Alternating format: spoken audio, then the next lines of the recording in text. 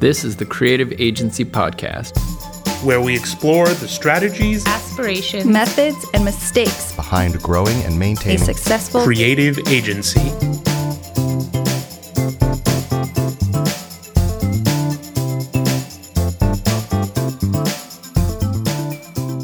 Hello out there, it is I, Chris Bolton, your host, recording this from my 2-year-old son's bedroom because when he's not in it, it's the quietest room in the house. This interview you're about to hear is amazing, and it's in 2 parts, so make sure you listen to both. I was really fortunate to interview 2 accomplished producers who have spent their entire professional careers making sure that all the stuff gets done, and when it gets done on time. Alida Fullenwider and Krista Arriaga Volker are both producers, aka project managers, at a digital agency here in Portland. We don't mention the name of the agency because most of what they talk about is mostly agency agnostic, though if you hit them up on Twitter or LinkedIn or something, I'm sure they'd be glad to tell you. Anyway, I'm really excited about this episode. It's really a step-by-step journey from client acquisition all the way through the project launch and reflection on the project. I'm very grateful to Krista and Aletta for doing this deep dive. Whether your project management process is new or time-tested, I guarantee you will find some useful insights in this podcast. Oh, and one thing before I start, I added an email newsletter sign up at creativeagencypodcast.com so you can get updated every so often on what's going on with the podcast. I promise not to spam you. I'll probably send something out every few months, nothing crazy. Anyway, let's jump right into part 1. Hello out there, I'm here at Murmur Creative with 2 kick-ass project managers, Krista Volker and Alida Fullenwider, to talk about managing interactive projects. Welcome to the Creative Agency Podcast. Hi, thanks for having us. Of course. Now, you guys both work at a creative agency here in town, and let's talk a little bit about your backgrounds. Maybe start off with Krista. Yeah, absolutely. So I like to joke around and tell people that I've been managing people and projects since I was knee-high to a grasshopper, and that I gave myself a deadline for walking, which is totally not true, but it's still fun to expand on. So I have a unique background in terms of back home in California, I was in events, in the event industry, so I'm very logistic-focused. And then I moved up here to Portland, and the event industry is different. So I thought, how could I make a pivot and change to something that I'm passionate about that could scale? So I went to digital projects. And so I've been up here now for 5 years looking after clients and giving them some TLC, such as the Home Depot, Stanford University, Adidas, OHSU Foundation. And I love working on complicated projects and creating harmony from chaos. Nice. Yeah. How about you, Alida? So my background is a little bit more technical. So I've worked on a lot of digital projects, mobile applications, websites, banner ads, led a lot of email campaigns. And like most project managers, I love spreadsheets. I love schedules. I love telling perfect strangers what to do, providing unsolicited advice about how they could do something better, whether it's bagging groceries, going to a buffet, organizing a trip. I love to give that type of feedback, whether it's wanted or not. That's great. That actually leads to one of my first questions is what would you say the skills are for being a project manager, the traits that a project manager usually has? You have to be flexible and have a sense of humor. Mm-hmm. And also be willing to bribe people to do what you want them to do, with whether it's alcohol, sugar, favors, whatever you need to do. This is true. When I first met Alida, this is like one of my favorite stories I'll always remember for the rest of my life. We asked her in the interview process, what it is you do to motivate your team. And she said, flat out, I am not above bribery. It works. It really does. And the other thing about being a project manager is that you play so many different roles throughout the life of a project. And so a lot of times you play an enforcer. You can be an entertainer for your team, a motivator for your team. Sometimes you have to be a delegator, a cheerleader. You have to be able to listen to people's, sometimes their personal problems in order to get them, moving throughout their day. Because ultimately, your job is to move the project ahead. And so whatever skills that you have, you need to use them to the fullest. And you guys actually work together at the same agency right now. Have you been working together for a long time, or? No, but it feels like it. We've been working together for a little bit more than a year, and we have very complementary skills. And so I find that I learn a lot from Krista. She's got a slightly different way of doing things than I do, and so we're just both learning a lot from each other. Absolutely. Excellent. So what are the sorts of projects that you guys work on? So our agency, we work on everything from building custom apps that might just be for a company's internal use. So they might so consumers might never see them. We also build a lot of like custom websites also that could be a tool for a company's internal use. But we also do build things that, just the day-to-day public would see, websites, other applications. Yeah, we do technical consulting. We do app development, application support once an application goes live. We do digital content production. We're involved in QA. We review analytics. What else? Part of pretty much the whole phases of every project, so from beginning to end post-launch. So that's what we do together at our agency.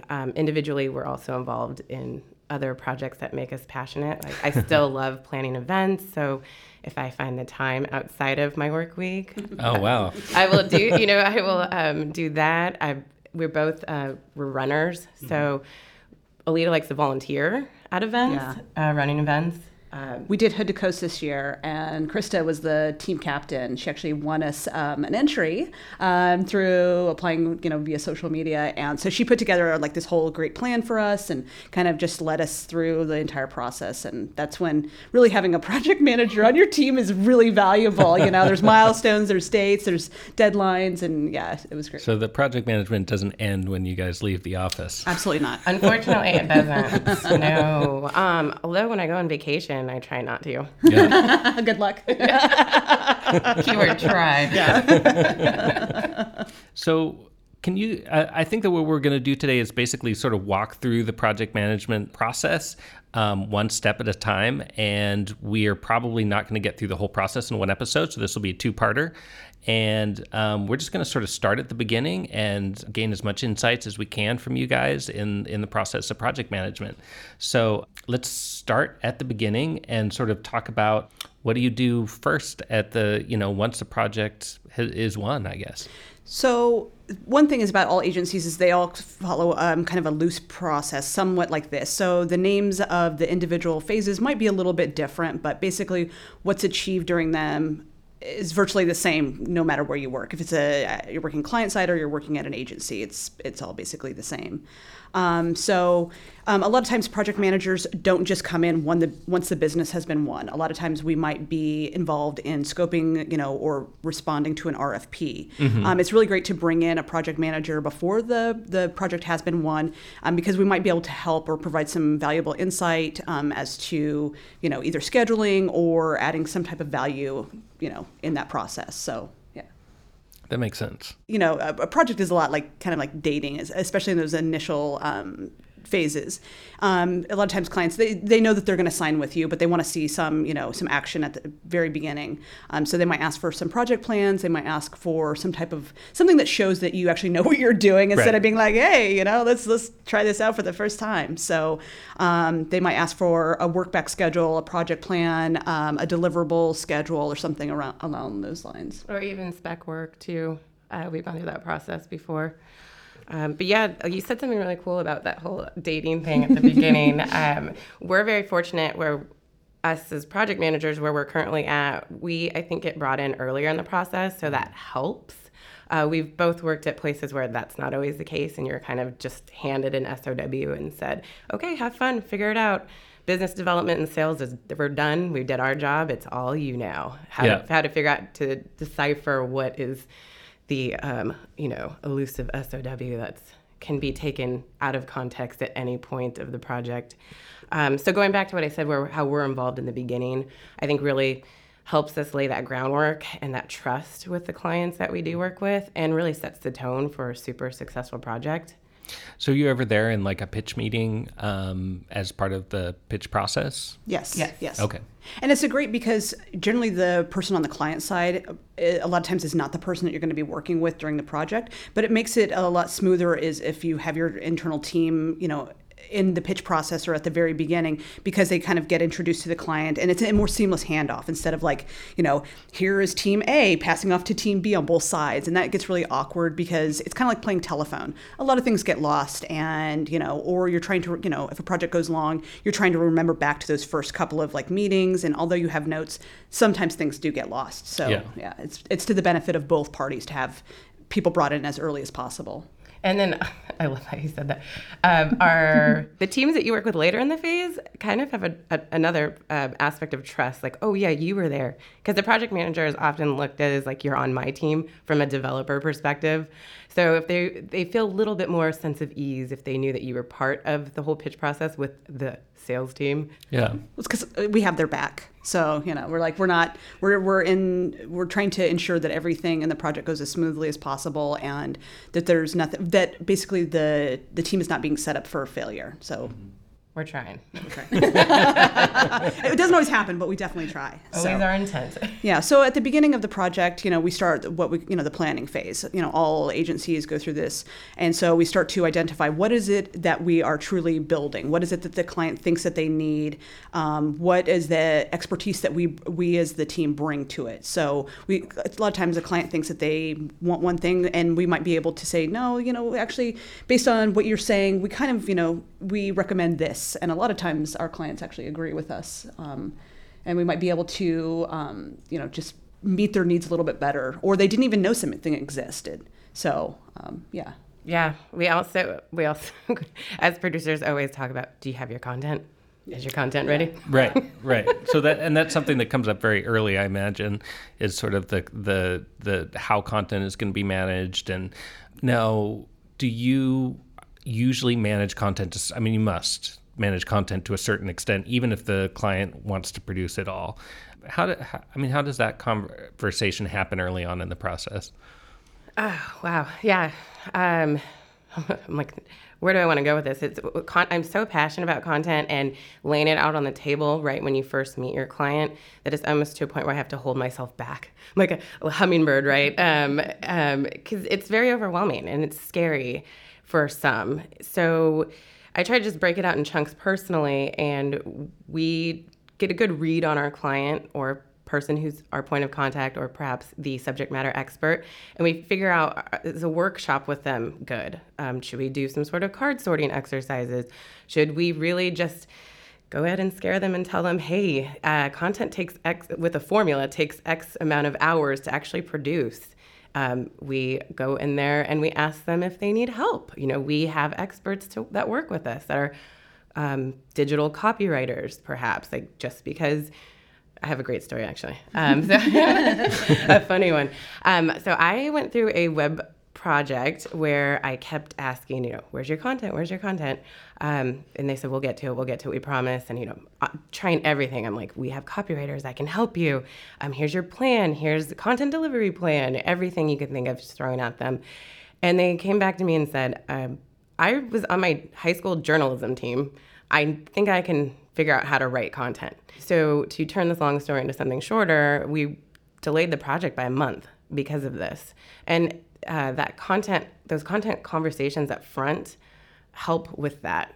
And if we just get it all out on the table now of like, who's responsible for what are your roles and responsibilities, where can we help you, what do you have to deliver, then it makes the whole thing much smoother. I've seen bad things happen when people don't take content very serious. Yeah, and at least in our experience here at Murmur Creative, very often it seems like clients underestimate the amount of work that content is. Is there anything that you sort of do to sort of scare clients into understanding how big the content process can be? Well, a lot of times it depends. Is it a brand new website, or are you just reskinning an existing website and they want to kind of refresh content or something like that? So depending on what kind of project it is, you have two different ways that you go about it. A lot of times just finding out what their schedule looks like. A lot of times they don't have a schedule, and so that's a great first question. And if they do have a schedule, who's on the review board and who's going to be producing and reviewing and who's who's signing off, and at what point in our, because as you're going into the planning phase, you need to have some kind of an idea of how long everything is going to take. And because clients always want to know, when are we going to launch? And so at that point, you can start to fold in their timeline into your own so they can see. And we definitely recommend that content be delivered, before you're into design, because, we can get to that later. But so years ago, content was not a big deal. Like, people were just designing and creating without really having content in mind. But as, time has gone on, and, there's so much more in the digital sphere. There's Twitter, there's Facebook, and everything like that. And so how do you attract somebody's attention? How do you keep them on your website when pretty much the average person has the attention span of a gnat? Yeah, but you asked a question that kind of touched on, sometimes we may own the content, sometimes we don't. So to bring it back, because we could spend all day talking about content, to bring it back to more of from a producer lens, I find it, my personal responsibility just to talk about the process with them, whether we own it or not.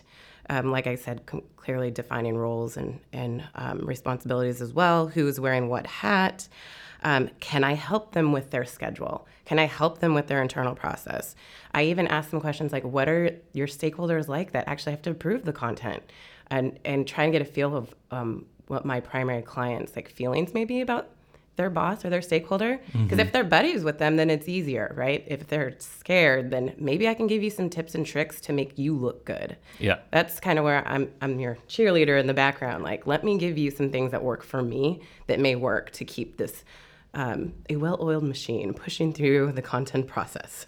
Gotcha. Oh, by the way, you guys are sort of using project management and producer interchangeably. Yes. Yeah. And I've noticed that in the creative agency world that there's, producers and project managers is a common term for the same role. Is there any difference in your mind, or one that you prefer better than the other? This question. So in our world of project management, we often talk about this in our digital PDX PM shout out. A project manager sometimes is looked at as I shift around emails and I shift around calendars. And check boxes. I check everything off the to-do list. Where I think when people own the title of producer, we're really part of strategy. We're part of account management. One day we could be your QA person. The other day we're, in your CMS figuring out some sort of simple HTML that we didn't have to bother a developer with. So when we use the term producer, I think it's trying to capture that array of all the things that we love and know to do or know how to do. Okay, cool. I like it. Okay, let's say we've won the business. What is the first step? Are we creating a timeline? So we need to fully flesh out that SOW and make sure that we've aligned it with client expectations.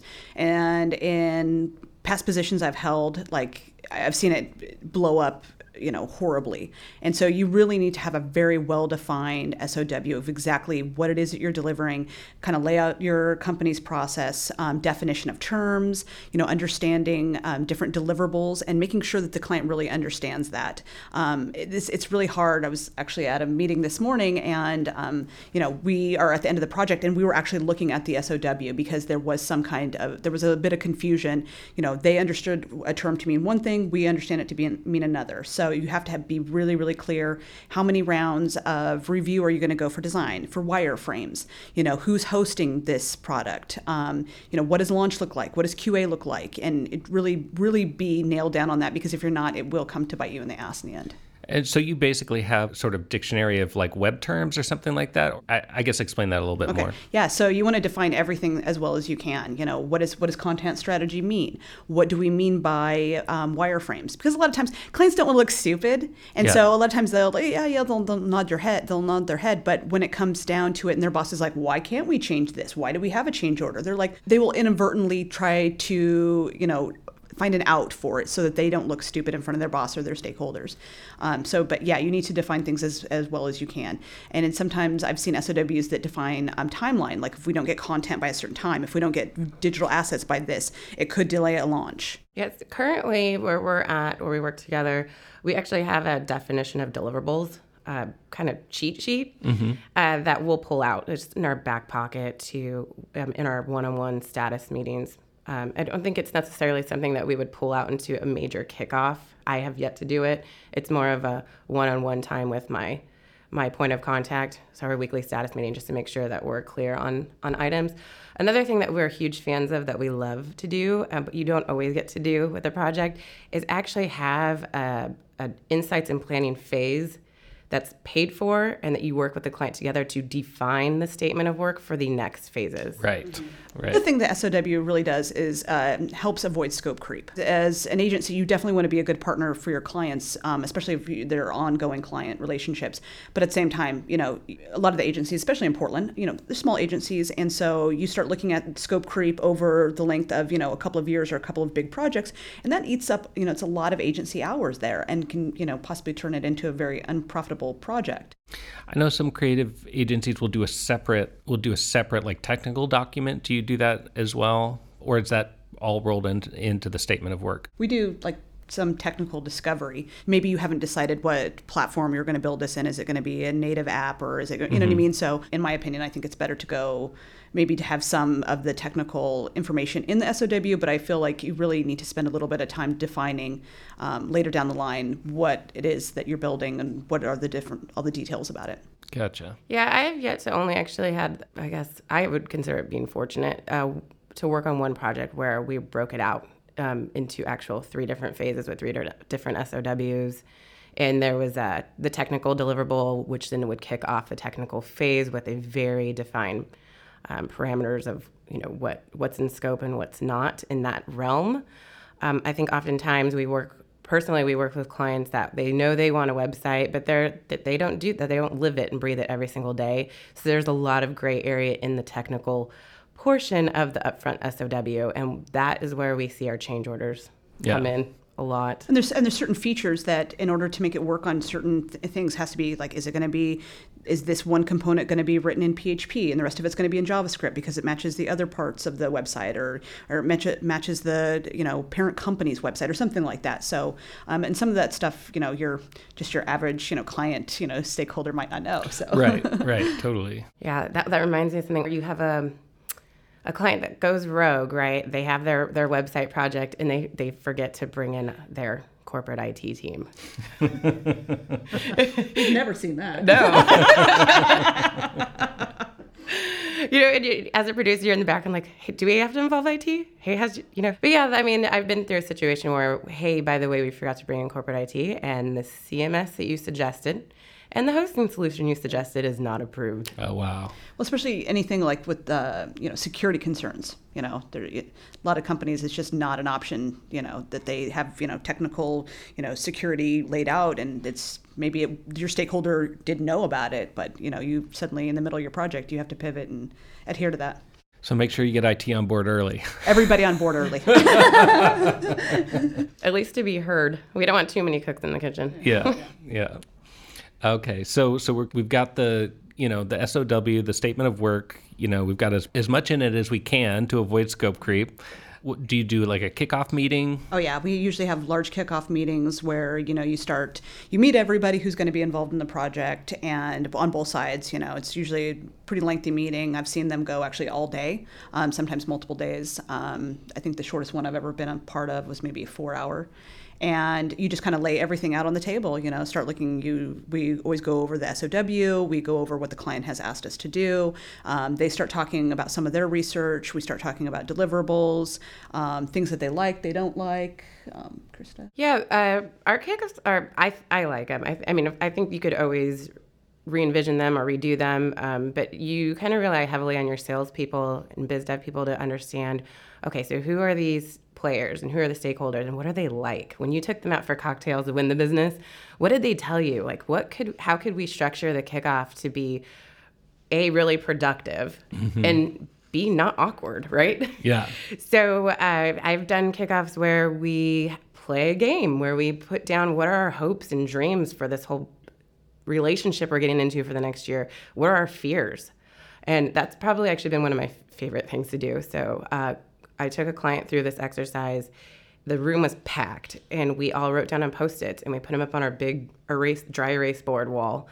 And then at the end, I circled them all and clumped them all together and started like making some metrics and data out of it.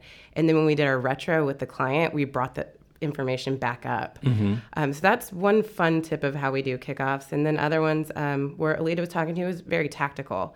But you have to read your client. Do they want a kickoff like that? Or do I have a client that just wants to come in and dream big with maybe the budget they don't have? And then that's a lot of work for a producer at post kickoff, right? To then go in and align expectations and then perhaps set the next meeting, which would be prioritization. We heard all of this stuff in kickoff and they're all great ideas. However, remember that SOW? Right. Yep. And a lot of times it's good, actually not a lot of times, all the times it's always good to ask your client, what are the goals of this project? And it's amazing when you go around the room to the different people. So you might have somebody from sales, you might have somebody from legal and IT and marketing, and to hear all of their different responses. And it's interesting because a lot of times they're not the same, and they're kind of looking at each other like, oh boy, how are we all going to get, how is this going to achieve all these different goals? Yeah. That goes the same too. The way I also like to run a kickoff is I let our internal team, so their core project team, have a role. Like you're not allowed to come into our meeting and not have somebody contribute, especially at a kickoff.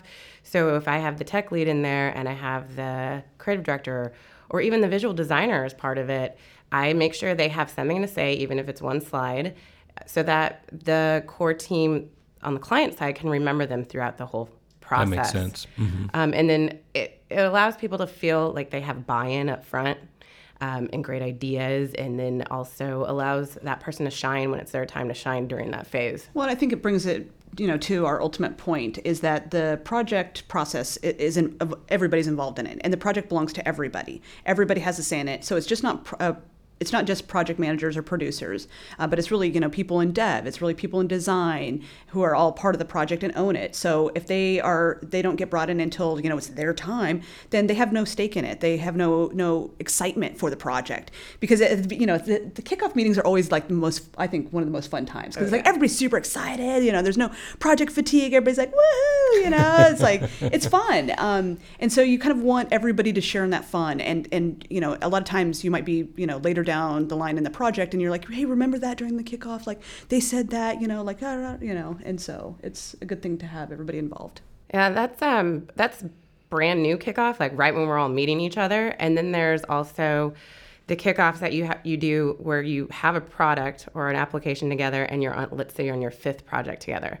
But you still don't want to break the process, right? You still want to have that formal kickoff, even though we all know each other. Right. And I will make my clients go through the same exercises again, because it's still good. And at that point, if I'm on a 5th project with somebody, I pretty much know them really well, and I will bring them into then the primary stakeholder owning the kickoff with me. So what kinds of stuff do they want to present? What kind of stuff do they want to see their other stakeholders participate in? And so I'll start building it together with my client if I'm on like a 5th project with them together. Are there any other like exercises besides the sort of fears workshop that you guys do that are really valuable to that kickoff meeting? Kickoff. Let's see. I can think through a bunch of them for UX.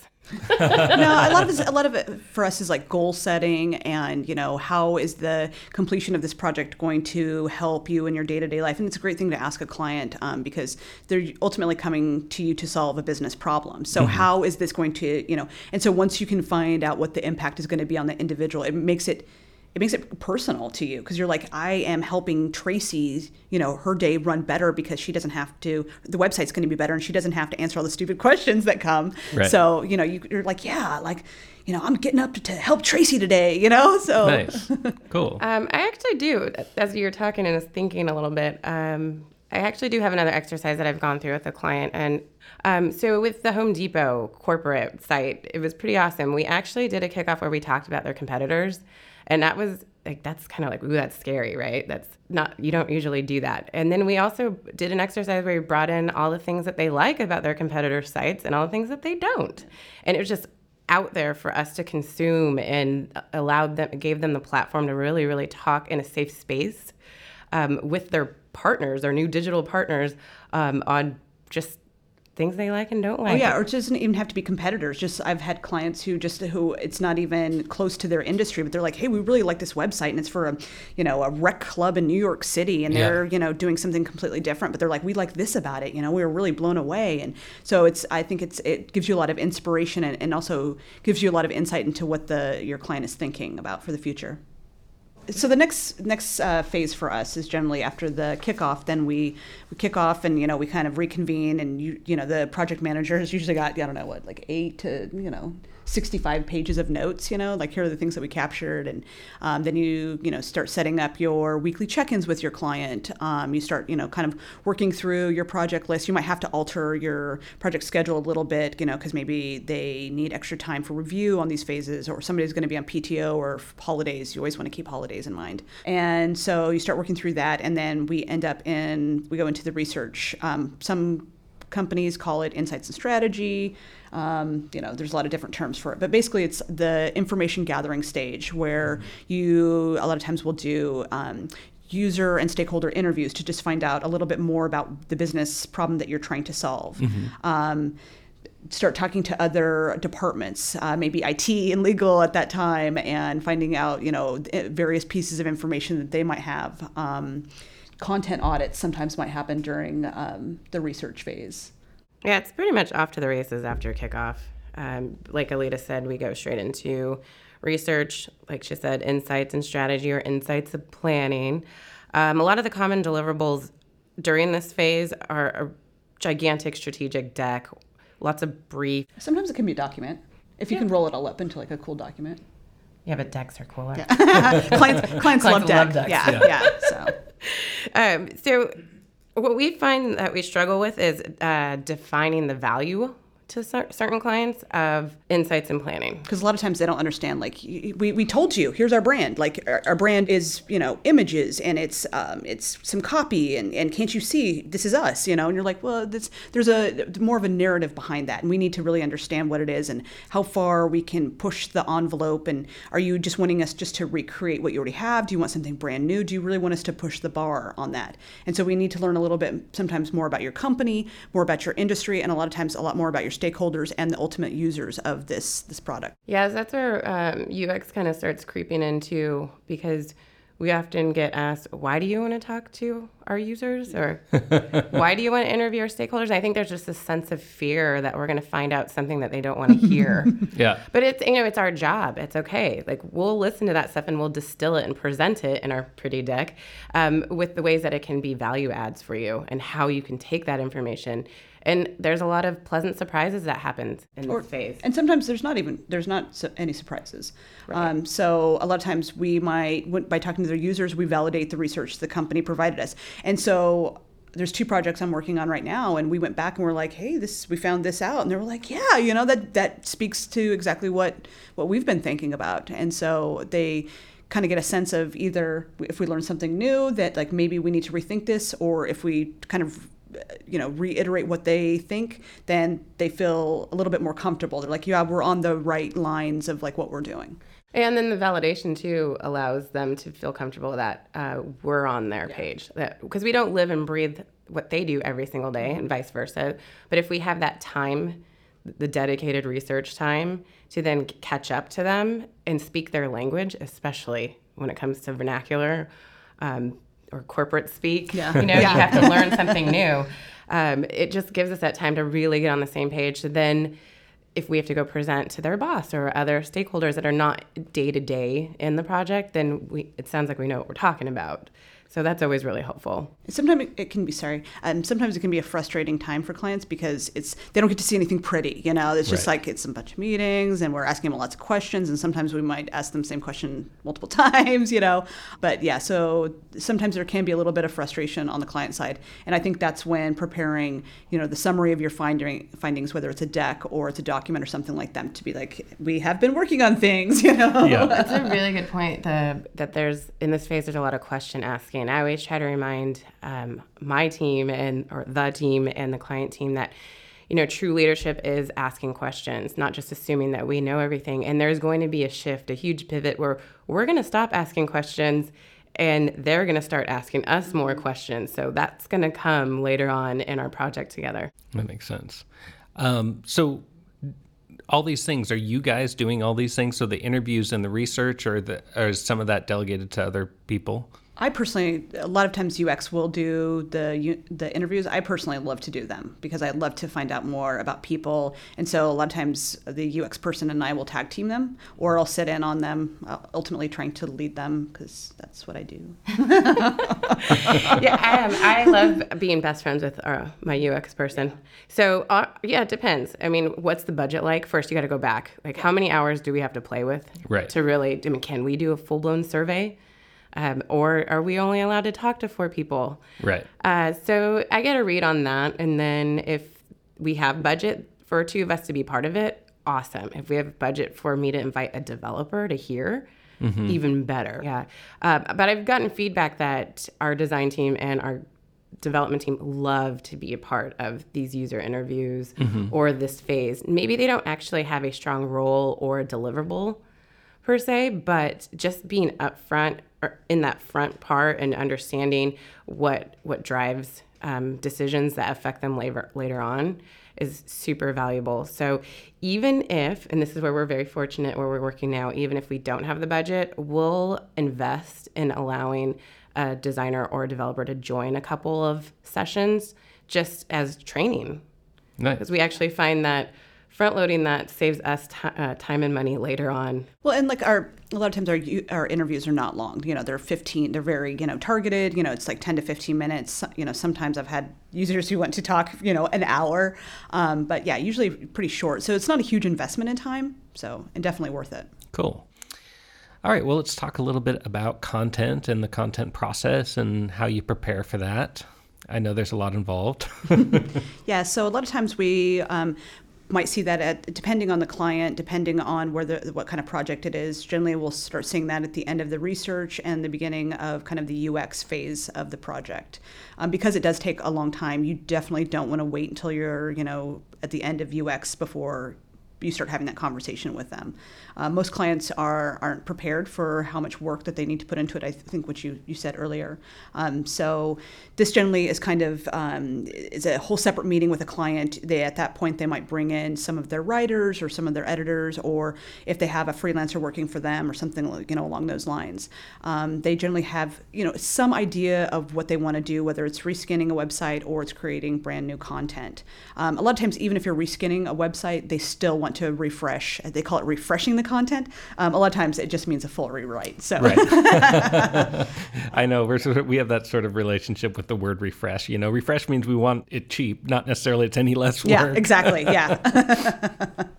So at that point, we invite them in, or we might go to their office, and we try to do a lot for a good amount of time because there's a lot to talk about. And as a project manager, a lot of times you're just there to kind of guide the conversation, as they will kind of spend that time talking amongst themselves about different things that either have been brought up by their stakeholders, their audience. So you kind of have to allow them that natural organic time to kind of, discover what it is, which direction they want to go, how they want to flesh out their content, what content they need. But yeah, you're there as the role of the advisor, I think, a little bit more. Yeah, which reminds me that we wanted to talk about content audits. I think that's something that's very, a producer or PM sometimes owns, especially if you don't have an in-house content strategy team. Mm-hmm. It's something that I personally love doing. And one of the tools I like using is the CAT. It's content. I have wrote it down somewhere. But I just know that it's like bookmarked, So you just go to CAT, and it helps you export clients or the existing site and kind of organize their content so that you can go ahead and proceed to a more streamlined audit. Now, you don't want to present the whole gnarly spreadsheet to them, but you want to break it off and just show here's where we're seeing this, and then also marry that to analytics. Mm-hmm. If you have access to their analytics, right, or they can share that with you prior to you doing a redesign. Obviously, if it's a brand new site, then you're just going through a whole, all right, let's take 10,000 steps back and determine what is our goal with this whole project, and then what is our goal with the client or the content and start from scratch, basically. So CAD is like a crawling software. Is it bringing in actual copy or just sort of metadata from the website? Well, you can pay. Are you familiar with it? I don't think I am. So I just use the free trial because, I am not a paid content strategist, although that would be really fun. So currently right now, I'm just using the free trial just to get me the base level data, but you can upgrade your membership or your subscription to then get more out of it. And it will scrape the actual images or I think you can even go as far as like what alt tags your clients are using. And this stuff is important. Like, let's say you got into a project with the client that they're not even using alt tags. So then now you have a whole nother issue or opportunity to talk about why are these important? Why are alt tags necessary with accessibility? And why do you need to treat an alt tag as just as the way you treat your main body copy content? Then you have to start having those conversations. Yeah, at this point, there's a lot of different tools that you can use. Search logs. So if they have a search functionality within their website, what is it that people are searching for and they're not getting any results for? Or looking at the Google Analytics or what other analytical tool to see which pages have the highest amount of visitor views, or like which pages have the highest bounce. Because a lot of times they think that they know their audience really well, but you can't really argue with analytics unless, well, I guess it's set up incorrectly. But there's also a lot of other tools like readabilityscore.com. And so you can actually put a URL in. Once again, it's one of those tools that has a free version and a paid version, but you can put in a URL and it will actually like grade your content. And so, based on what your audience is. So if you're in academics, obviously that audience is going to be a little bit different than if, you have, I don't know, a different kind of site where maybe your audience is more general. And so you want to make sure that you're writing for your content matches what your audience reads at. So you don't want to be like presenting academic level content to an audience that maybe is reading at like a 6th grade level. So, and then when in doubt, always wanting to have your content be, as easy to read as possible. Sure, you can add like the cool word, that makes you sound smart, but just serve up the content in its most simplest form, so that they can easily digest it and walk away. Because once again, people have the attention span of a gnat. Right. Yeah, we just started doing content audits ourselves. We use Screaming Frog to get the sort of metadata and like titles and meta descriptions and stuff like that. And then we sort of just go page per page, sort of writing notes about the content that's on each page. Our idea is that eventually, I don't even know if we've done this, but actually validate the content with the client, sort of get an idea of whether this content is being kept or going away. How do you guys use, and is it that much different, your content audits? No, it's actually not that much different, what you're saying. One of the things we love noticing is, did you realize that this piece of content's in your site for other locations? Right? That's very common. And then you couple it with, if you have an analytics person in-house, it's great. Or if you don't, then you can use, tools like, I love using the SEO Moz bar or the Google Analytics bar. Your Chrome plugin allows you to see who's accessing what. So then you could say, hey, we saw this piece of content in 4 different areas of the site. This may probably have happened because 4 different people were contributing to your site over time. Coupled with this data, we see that it's probably best served here and only here. So what do you want to do with the other 3 areas of this site or the content on the site? So that's kind of, it aligns with what you just kind of teed up. It's a lengthy process. It's one that I suggest you don't skip. Yeah. Even if you had a content strategist doing this, it's nice to have, in our role as a producer or PM, to be in there with it, to even just review and be on the same page in that presentation, because you're going to present to the client and do a workshop over what to prioritize or what to get rid of, how are we going to build out our site map. So at least we know what our content person's talking about, or we are in charge of presenting it and we know what we're talking about. The other thing too to consider when you're doing a content audit is the level of effort. So if they're keeping this, it's a big pain and they're asked to keep this content refreshed and they're, constantly having to go into it, is how many, that's when your analytics come in and can really help your client, is like, you're spending, 2 hours a week or whatever that is, and you have like almost no visitors to this. Is it really worth it? Like, Right. Are you guys keeping it for your own internal use, or is it like a tool for your salespeople or whomever? Or, because a lot of times you can just scrap that, and then, you just freed up, 2 hours of Stacy's day, and she's excited, So, Yeah. But yeah, another tool that we use in content is Gather Content. So at a point where they might want to either start, because you can import content into it, and they can also create content within it. And it's really great because for clients that are really visual, it can help them create like the sitemap, because you can set up all the different pages, and then they can start, and you can put in fields with what type of content should live in there. Is it an image? Is it, a checkbox, for something? Is it some type of form, or is it just straight content, text? And then they can go and, create the content with other team members. You can assign roles. Once they're done with this piece of content, then they can, set up a custom workflow so that once they're done with their piece, or they want somebody to edit it, they can trigger that workflow. And personally, I'm a big fan of it because it makes my job a lot easier. It makes our QA guy's job a lot easier because he can go in and he can look at it and he's like, this is the finalized content. So Yeah, we use Gather Content. It's great. We used Word docs before that, and it was a pain in the butt.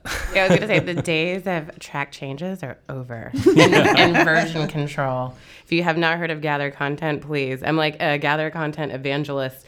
They even put out great, fantastic, free webinars that are actually relevant and not salesy. There was one, Krista and I were sitting and it was, I think it was like, 4 hours long? I mean, it was really long. Two. Okay, it was 2 hours long, but it felt like 4 hours because, it was long. But it was very, very helpful. But they were like, if your client doesn't provide you with content and you go into design and they're like, they want to, rather than show them like Greek, you can put in their competitors' content. You will get, and they were like, you'll get content after that. And Krista and I were sitting and we're like, our minds are blown. Like, this is like most genius idea ever. So simple, like doesn't cost you anything. But just dump in the competitors' content. Yeah, you'll get your client you'll get turned around so fast. That's funny. Yeah, our content strategist has gone through a couple of those different webinars through Gather Content. They're great. I mean, they share everything with you too. After the seminar's over, they send you all the slides, all of the resources, and so for us, it's been fantastic for team members who maybe couldn't have joined that particular one. They can follow along so easily. They really know what they're doing, and not that this is like a plug for their product or anything, but a testimonial from our clients that have actually had to upload their content in there. I've gotten really great feedback with, oh, wow, that was actually easy to use. Oh, wow, this is actually nice, and I don't have to worry about version control and track changes. It's been fantastic. And when you look at, what you're laying out financially to what you're getting, it's definitely worth it. Awesome. All right, you guys. Well, thanks so much for joining me. This has been the first half of this talk. So if you tune in and listen to the following episode, we'll get deeper into the project management process. We'll talk about UI, UX, and design and development and all sorts of good stuff. So stay tuned. Thanks, guys. Thank you. Thank you.